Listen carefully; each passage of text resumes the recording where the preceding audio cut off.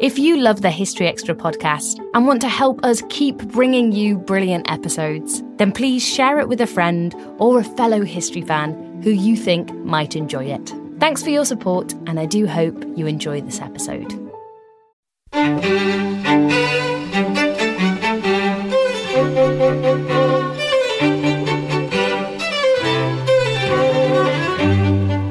Hello and welcome to the History Extra podcast from BBC History Magazine.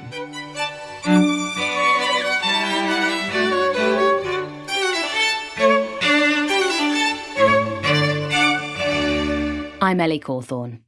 If you could ask a historian anything about the ancient Greek and Roman worlds, what would you want to know?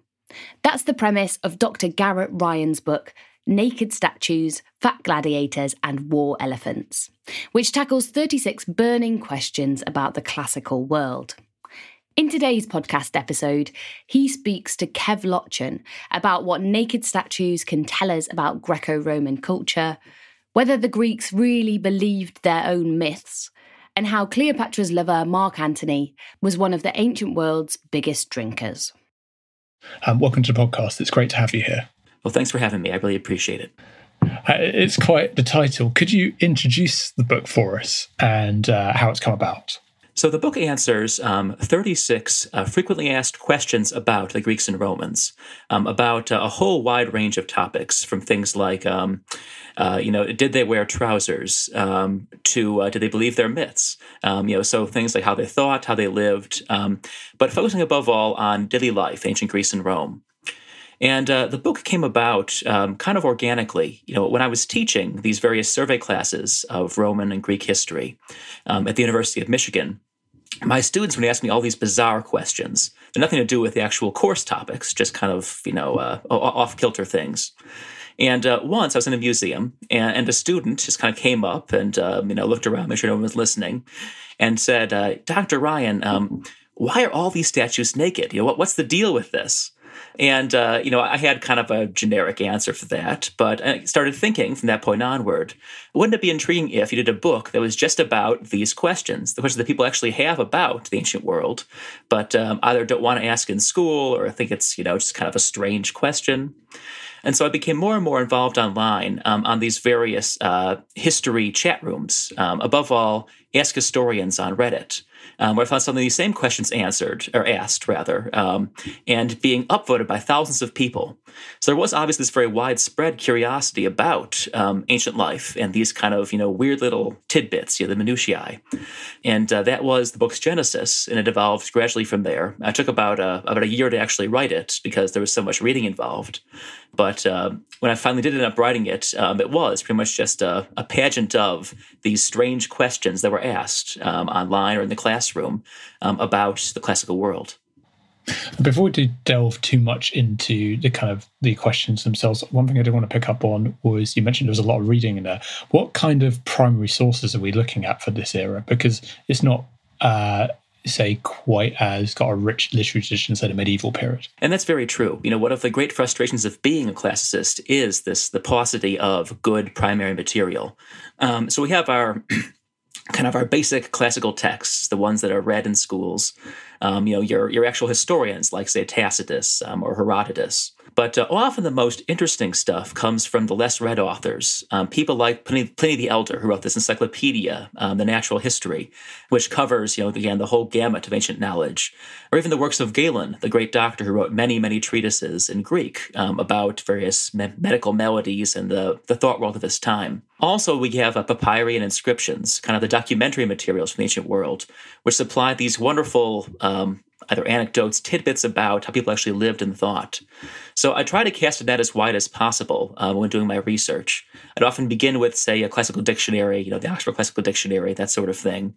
Go to the bibliographies of the articles and work back through those bibliographies and their secondary sources to that primary material, which could be a very time-consuming process, but was always rewarding for finding these wonderful anecdotes and strange facts.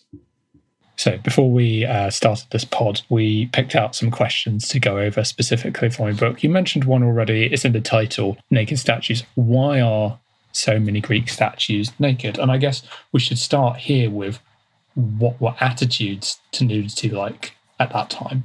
Well, right. In a way, there's, I guess the most surprising thing for people who don't know much about the Greeks and Romans, or the Greeks especially, is how much public nudity there actually is. Above all, in the sphere of athletics. To be in the gymnasium in the Greek world, which literally means naked place, is to be nude. To be unclothed, to be, working out, even just sauntering around, people are not wearing clothing. And this really is the origin of the convention that statues are naked in the Greek world. But it's not really sure why they are naked in the first place in the gymnasium. This was not a common thing. The Persians didn't get naked when they, exercised. The Romans didn't until they learned it from the Greeks. And there are several theories about why this was so accepted in Greek culture. There are these kind of fun anecdotes about this one runner in the Olympics. He lost his loincloth and then won the foot race. So it was better. You were faster without clothes. And another kind of a cautionary tale about a runner who managed to trip somehow in his own loincloth, don't know how you pull that off, and then broke his neck in the foot race. So, it was safer to be naked.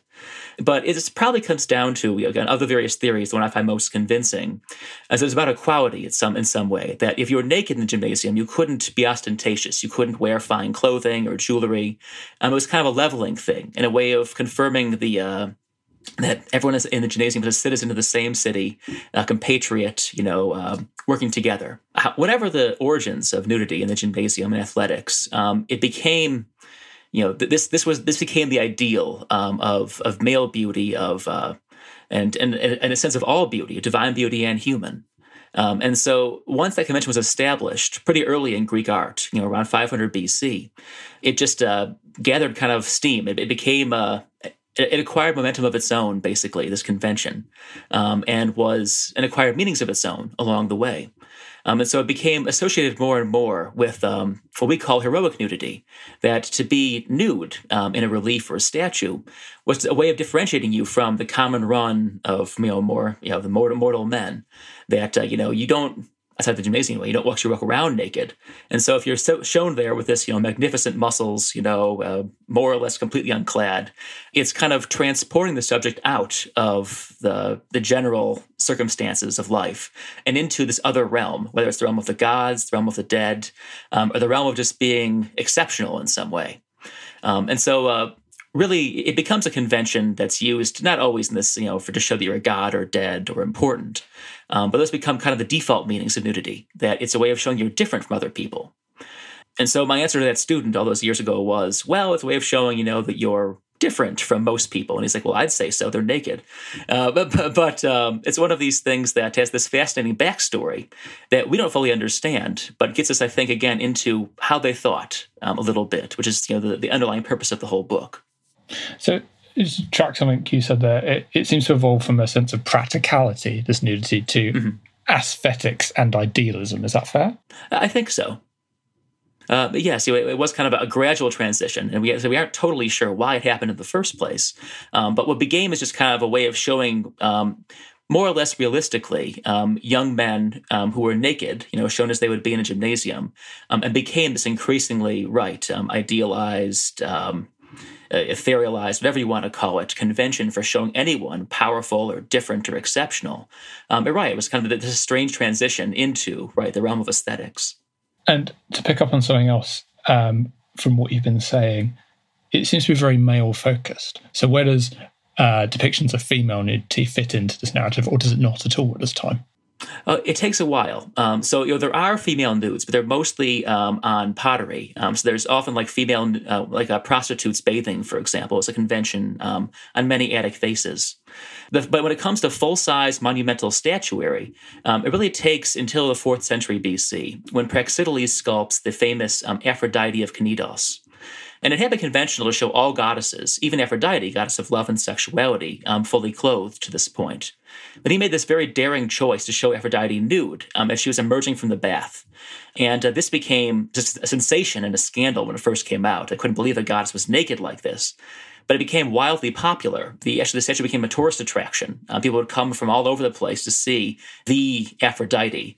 It had its own small temple, kind of in the middle of a garden. And it was imitated on a vast scale almost immediately, both for the goddess Aphrodite. It became kind of a standard way of showing the goddess of love, but also by queens and empresses who wanted to be likened to Aphrodite and her role as goddess of fertility. And so, right, it was kind of this interesting. So for the male world, it becomes from this nexus of politics and athletics and of public life. And for women, it kind of grows nudity. This as a convention grows from this, again, kind of a single daring statue showing the goddess of love emerging from her bath. But it's seized upon as a way of showing fertility and likeness to Aphrodite in various ways. So it's a different trajectory, I would say, female nudes, but it has the same it has the same effect, and that nudity becomes acceptable as a convention for showing that someone is powerful, exceptional, different in some way. Does that acceptance kind of change over the course of these civilizations? I just remember one part from your book mentioning the Greek city of Aphrodisias, and perhaps it wasn't always accepted all the time. Yes, they had to edit later on. So in late antiquity, as the Greco-Roman world, the classical world became Christian, there was increasing discomfort with the nudity that was surrounding all these public places. Many Christian intellectuals wanted to see the myths as just sort of a literature, a source of lessons. They weren't necessarily offended by the myths themselves. They were just kind of a dead letter to them. But there were some in the Christian community, above all monks in many cases, who were offended by all of this glistening nudity on display all around them. And so some cities would take down their statues. They smashed them, dragged them down, buried them. Many others, took kind of the halfway house step of simply breaking off their genitals, kind of just taking a chisel and knocking off, the twig and berries. And or even in the case of women, they would actually shave off the breasts sometimes. So kind of desexualizing the statues. It didn't look good, of course, but kind of ridiculous. But the idea was you could have the story and the aesthetic pleasure without the kind of the prurient undertones of having these naked statues all over the place. And so in Aphrodisias, there's this fabulous, it's called the Sebasteion, which has these great galleries of statues showing the Roman emperors kind of subduing various mythological manifestations, other myths as well. And all of these, they went through systematically and knocked off all the genitals on the men and kind of the perkier breasts, kind of flattened those out to make it seem as desexual as possible, without actually destroying the entire gallery of statues.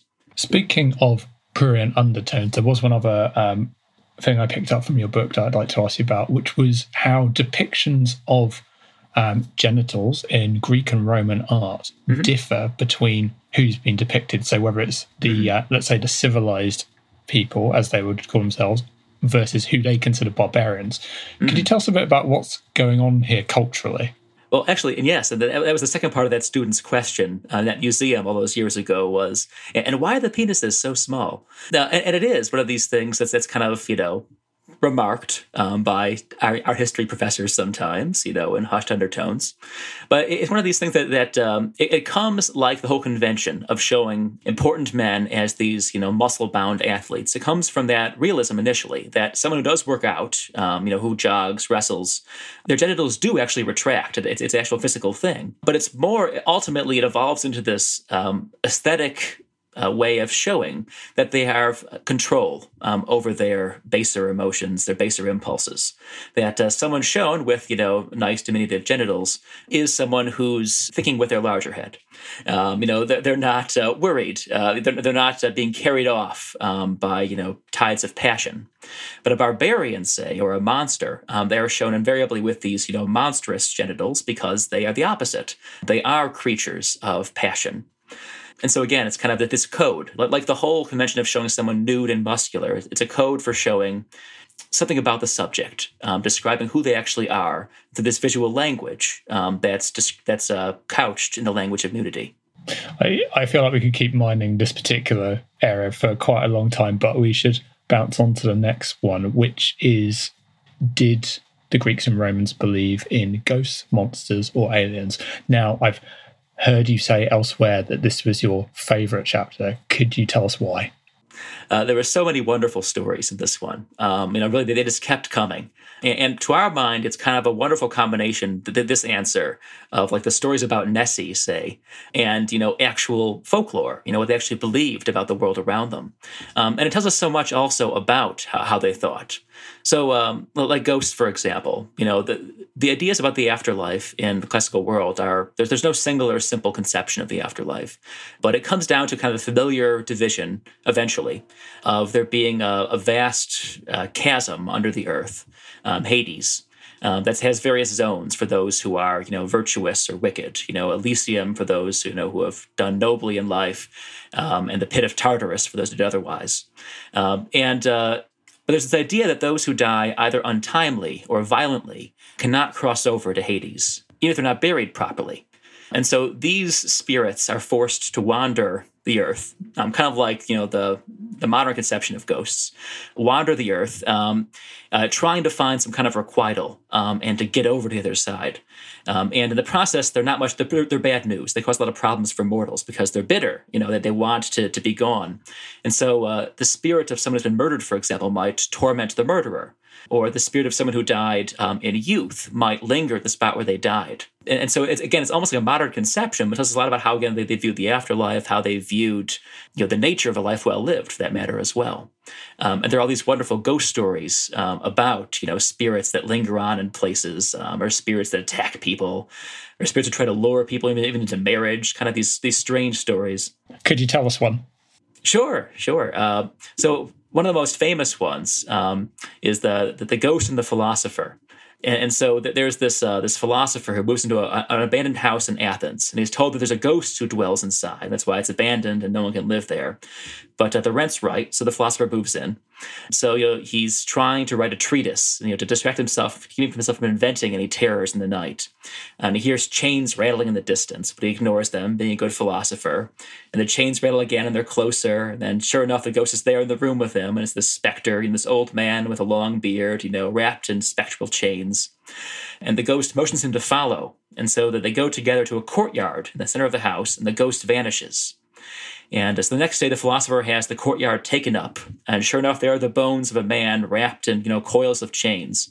So he gives the man the bones honorable burial, and that's the end of the ghost. The ghost just wanted to be buried right, and after that, he lives in the house happily ever after, and that's the end of it. But so it's kind of, again, this nice little way of humanizing the Greeks and Romans. They have these stories about, again, these spirits that appear, and demand satisfaction. But one thing you note in the book is that not all ghosts, they're not necessarily malevolent, in that ghosts can be almost leveraged to help the living. Yes. So if you're a magician, ghosts are your first line of defense. They're the easiest demons to get a hold of, to use against your enemies. And when I say demon, that's, I guess, daimon, the Greek world, kind of any spirit that's not a divinity, kind of a spirit of the air. So yes, there are various spells. We have some surviving in papyri from Egypt for summoning ghosts, often ghosts of relatives, those you knew, who can do useful little chores for you, often things like magical, like summoning a lover, say, or helping a friend out. So yes, ghosts can be very useful if you're the right man for the job, and you have the ability to summon them in that way. And there are also ghosts, apparently, that just kind of don't care about people. There's this very odd story from the 3rd century about the ghost of Alexander the Great suddenly appearing near the Danube with a large ghost army. And it's kind of marching across 2 Roman provinces, not bothering anybody, just kind of marching across, performing some strange ritual by the Bosporus and then vanishing. And what actually inspired this story, we don't know. But it's kind of this idea that the ghosts could have errands of their own that didn't involve mortals. That was all there was to it. But most ghosts, right, are not friendly. They're there to either inconvenience or even attack mortals or even kill them in some cases in the pursuit of their ends to cross over to the other side. Ghosts, you say there's significant belief in. Aliens, not so much. Aliens, not so much. Yeah, it'd be fun. I kind of wish there were some alien stories. But that does seem interesting in that, in terms of Greek and Roman cosmogony, that all the planets are named after the quite significant deities. So how does that tie together? Yeah, it's kind of a strange thing. So, the convention of naming the planets after the gods comes, we think, from the Babylonians initially, and is adopted by the Greeks from them, and from the Romans, or by the Romans from the Greeks. And it's not really clear how closely associated the gods are with their eponymous planets. Whether Mars lives on the planet Mars or is the planet Mars in some way. It's not totally clear, it seems, for most of them. But there is an idea, at least by late antiquity, that the gods dwell among the stars in some sense. The Platonists really believe this. And so even when Julius Caesar, when he dies, a couple months after he dies, a comet appeared in the sky. And that was thought to be the soul of Caesar ascending to the heavens and becoming a new star. And so there is this idea that, right, the gods dwell off in the cosmos, and they're the only inhabitants, though, of that cosmos. So there's the 7 canonical planets in in the geocentric idea of the universe, of the solar system. And some philosophers think there are many other planets, hundreds more in some cases. But there's never any speculation about inhabitants of those planets besides, say, gods or demons. Some think that the moon is kind of a staging house for ghosts, that those who die go to the moon first and then either, effervesce into the heavens or fall back to Earth. But there's really no idea that there's life in other planets that can visit us. Later on, UFO experts go back through the sources and try to find, evidence in, say, celestial phenomena of UFOs appearing. There's there's some Roman source about, burning shields in the sky that excited a lot of people who are excited by that sort of thing. But as far as we can tell, the Greeks and Romans themselves did not actually believe in extraterrestrial visitors.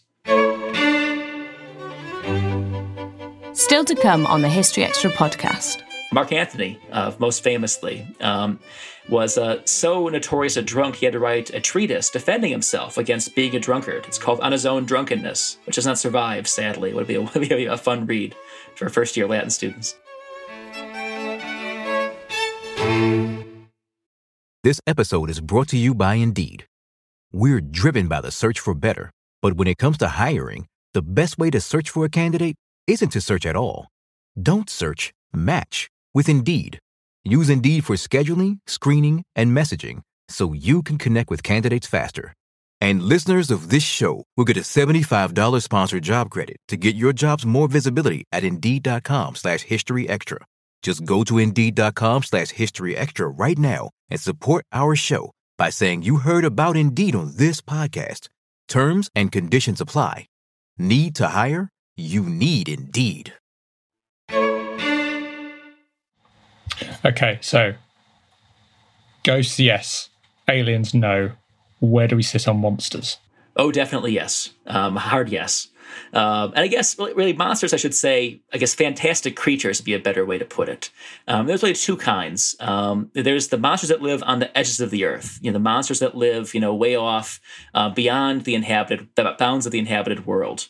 And the farther they are from the inhabited world, the stranger they're thought to be. So I should say inhabited world, the classical world.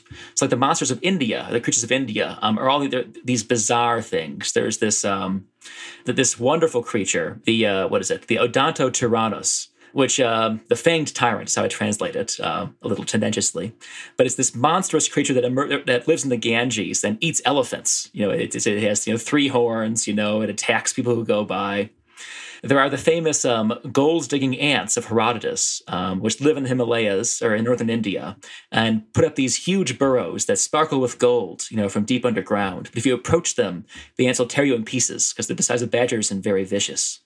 And some of these have origins in actual creatures. Like the gold-digging ants are thought to be a very much elaborated Himalayan marmots, as far as we can tell. But most of them are kind of just emerging from the idea that beyond the bounds of the known world, there be dragons. There are strange things on the edges. The other kind of monster or fantastic beast is the creature of folklore. And it's like the satyrs, the centaurs. And there are all kinds of anecdotes about people actually finding things that they are pretty sure are centaurs or something like it, and then reporting them to Roman authorities. So at one point, a Roman detachment in the mountains of Arabia, what's now Jordan, more or less, finds what they're pretty sure is a centaur, and they try to bring this thing back to the governor of Egypt. But it dies along the way, conveniently. And all they can give him is kind of this mummified, what's probably a horse, this mummified thing that the governor sends along to Rome as sort of a gift to the emperor. Or there's a Greek city called Tangara that has in a temple, one of their main temples, a pickled mermaid, or merman rather, a triton. And it's probably, I don't know, a porpoise or something that they found. And supposedly it didn't look anything like an actual Triton, but they put it on their coins even for their city, as this merman there among their temples. And so there was this widespread belief that, the creatures of myth, at least, could exist and might exist, and were treated as curiosities, where they're like, say, like a Nessie would be, or a Bigfoot here in the States. Well, as you say, some of the most fantastical monsters do seem to be the product of the myths, which leads us into this idea of whether the ancient Greeks and the ancient Romans believed their own myths. And is there much we can say about whether these are regarded as analogies, elaborate ones, admittedly, or more literal truths? It's a hard question to answer, partly because we don't know what most Greeks and Romans thought about anything. We only have the opinions of the literate few, and the literate few whose writings have survived, the ages, which is, a tiny fraction of a tiny fraction.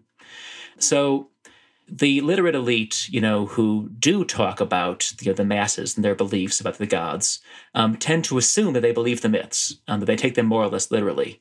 And we don't know if that's the case or not, but it is clear that for all people, elite and otherwise, the myths are a common property. They're part of this cultural knowledge that everyone has, and it's a way to think with. It's a wonderfully rich metaphorical language that's used by everybody.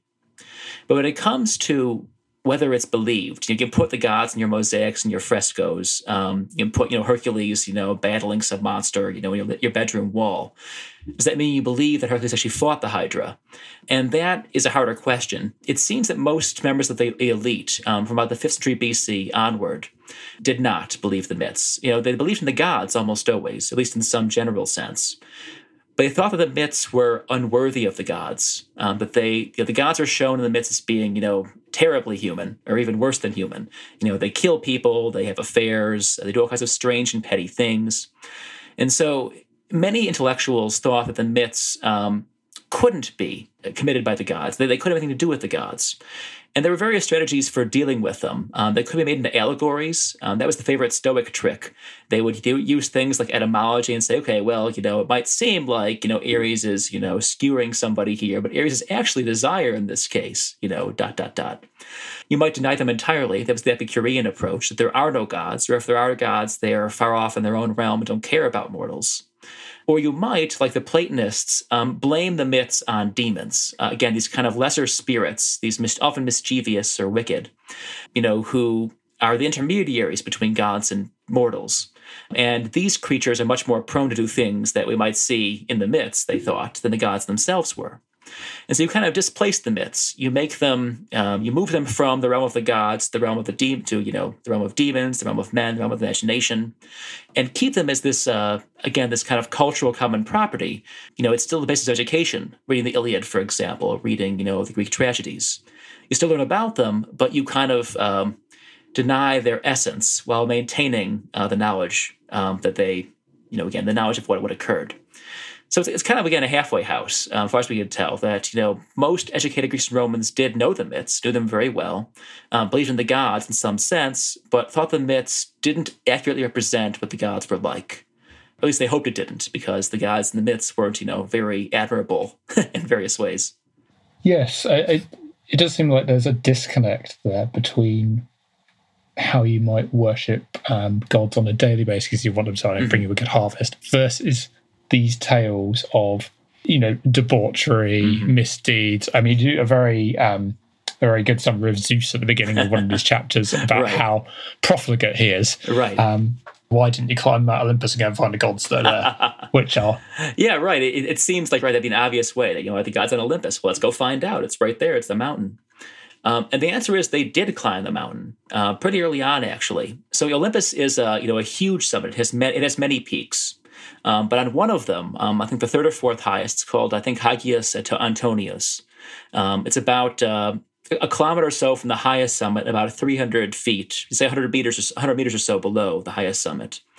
But there, for about 1,000 years, at least once a year, a party of Greeks from the city of Dion, just below it, would climb up to that summit and offer sacrifice to Zeus. They are in full view of the highest peaks. So they actually did climb up it almost to the very top, maybe to the very top. They knew it was on top, it was up there. But that did not, it seemed, in any way compromise their use of Olympus in, say, literature. Even in Homer, for example, Olympus is both a symbol and an actual mountain. There's this idea that gods have these golden palaces on top of the summit. But at the same time, those palaces are hovering above the earth, often, in the same book. They're this kind of dual conception. So the Greeks did climb Olympus. They knew that the gods had lived there physically. But they regarded Olympus still as a sort of special place. There was this idea that they'd sacrifice once a year on this big ash altar to Zeus.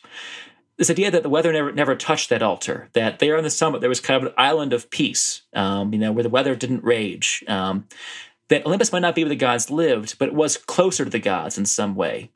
So again, it wasn't a matter of denial or acceptance. It was kind of this, well, maybe. The gods aren't here physically, but they're closer here than they are elsewhere on Earth, perhaps. So again, an interesting way of kind of how they mediate between tradition and, observable reality. One thing that does span the Greek and Roman worlds is our third question, which is about how much wine did they drink, which seems to be a very common trope on any kind of historical drama set in these periods. Everyone has a cup of wine in their hand every 5 minutes. You describe wine in your book as being a panacea, a staple, and a vice. Could you explain that a bit more? Yes. So wine really is ubiquitous in the classical world. It might not be a constant, nonstop debauchery you might see in some of your lower end dramas, but it really is drunk in massive quantities, at least in some periods in some places. It wouldn't have tasted very good to our sensibilities. It was stored in these resin-lined containers, these amphorae, so it probably tasted and smelled like turpentine, more or less. It didn't age very well. Usually, it tended to go bad within a year or two, so it'd be very sour almost always. It wasn't strained well, so you have all these, these galaxies of pips and skins floating around in it. It had to be filtered out. And when they drank it, it was flavored with all kinds of strange substances, from marble powder to perfume. And above all, it was dosed with water. So most wine was only about, wine as drunk by the Greeks and Romans, was only about 1/3 or 1/4 water by volume. And so it was watered down, it was bitter, it tasted like chalk, it smelled like turpentine, but they loved it. There's an estimate, a famous estimate by a French archaeologist, that the average Roman man drank about a liter of wine a day, give or take. That, of course, was drunk, over the course of the day, with, all three meals. They weren't getting hammered constantly, but that's a lot of wine. Again, there are stories about legendary drinkers, who would take down gallons at a time. Actually, there's one strange story about Alexander the Great, who supposedly died after, taking this thing called the Cup of Hercules, this massive bowl, and trying to drink all 3 gallons it contained at once, and then keeling over pretty much and dying within a week. Not what he actually died of, probably, but it shows, again, this idea. There was this culture of excess, the Macedonians, but the Romans as well.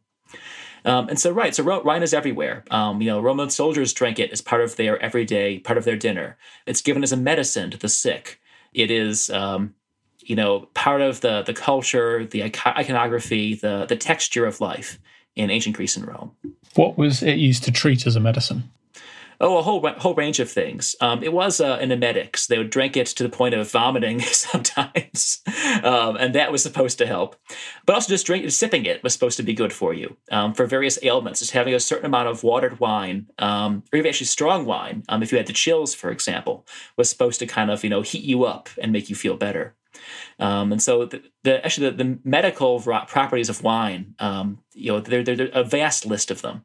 It was one of a standard part of the doctor's kit, pretty much, in the classical world was, X amount of wine and X dosage.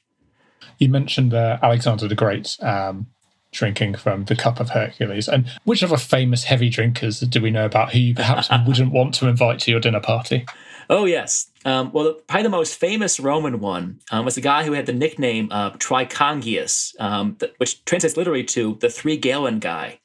And that was his thing. He had a big cup that could hold 3 gallons of wine, and he could drink it in one go, apparently, and be okay. He could just kind of keep trucking on after drinking 3 gallons of wine.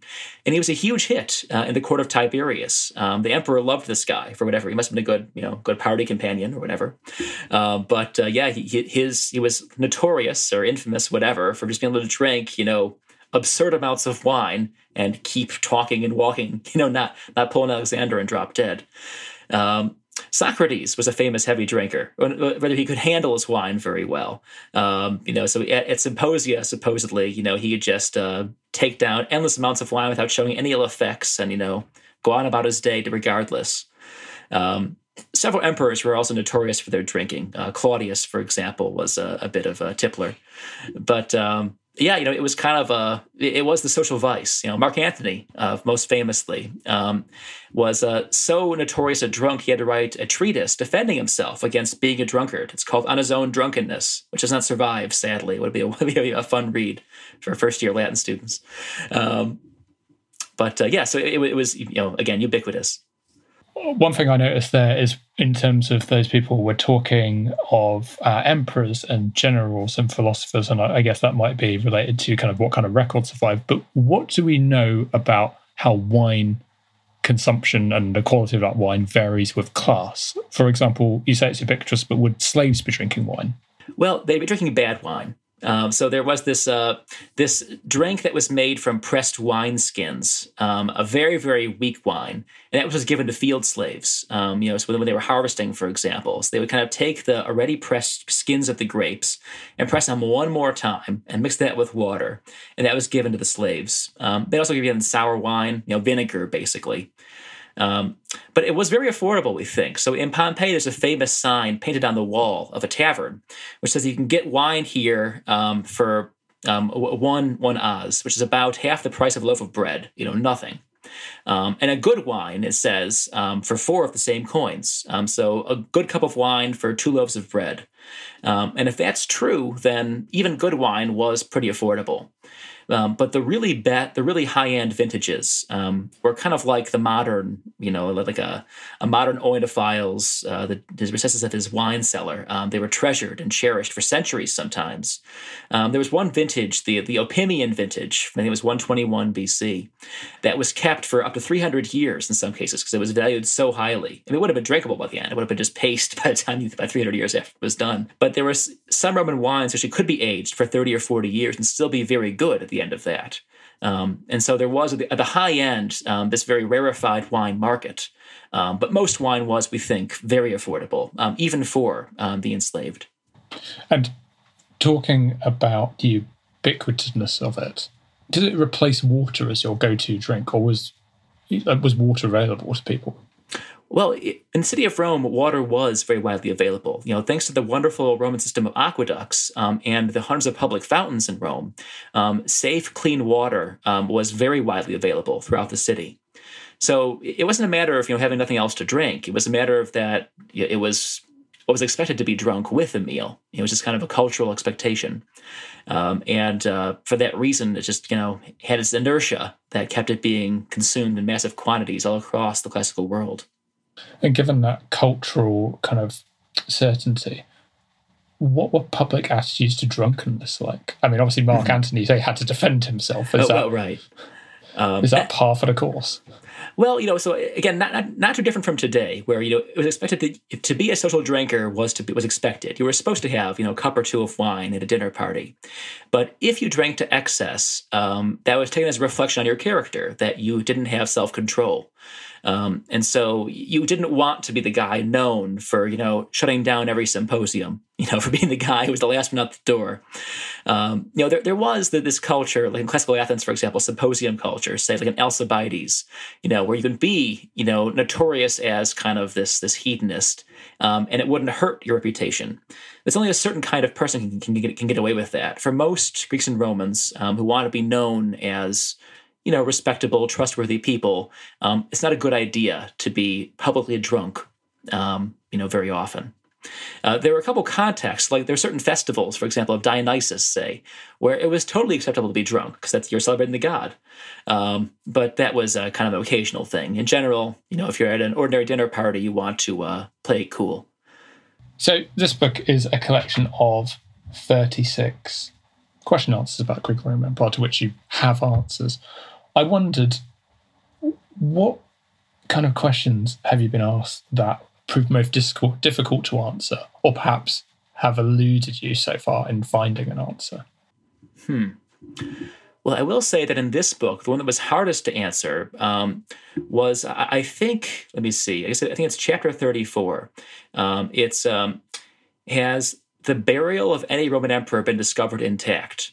And I was asked this one by a student, and my answer was immediately, well, no, of course, they were all robbed. But then I realized how many emperors there were, if you're counting the Byzantines, for example, and there's hundreds of these people.